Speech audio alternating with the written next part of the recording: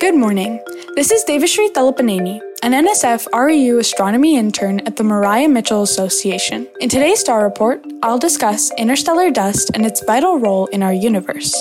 When you look up at the night sky, you might think the space between stars is pitch black because it's empty, but it's actually not. It's full of something we call the interstellar medium. And while only 1% of the total mass of the interstellar medium is made up of interstellar dust, dust plays an immense role in our universe. But this dust is not the same as the dust you find in your house. Interstellar dust grains usually start off as carbon or silica grains, but over time they can accumulate other elements like hydrogen, oxygen, carbon, or nitrogen. These dust grains are also really tiny in size. The largest grains are much smaller than any sand grain you can find here on Nantucket. But even though this dust is really tiny, it's crucial to understand because it exists everywhere in space.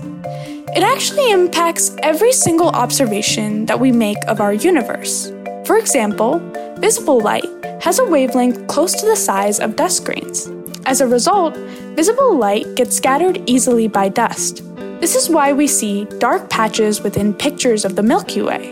It's not that there are no stars there, but rather that the light from the stars is being scattered away by the enormous amounts of dust. But dust doesn't affect every wavelength in the same way.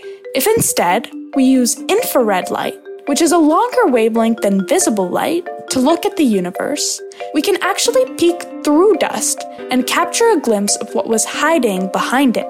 Besides altering how we see the universe, dust plays a large role in star formation by helping create molecular hydrogen, the key ingredient for forming stars. But in order to make this molecule, you need hydrogen atoms to stick together. However, atoms in star-forming regions won't come together on their own because they're moving too fast. Thankfully though, dust grains have a sticky surface, allowing hydrogen atoms to latch onto their surface in order to form the molecular hydrogen that creates stars. So actually, we can all thank dust for the stars we see in our night sky. If you're interested in learning more, please come out to an open night at Loynes Observatory from 9 to 10:30 p.m. on Mondays and Wednesdays, weather permitting. Reservations may be made online. Thanks for tuning in to this week's Star Report, and as always, you can learn more about the astronomy department and our research at www.mariamitchell.org.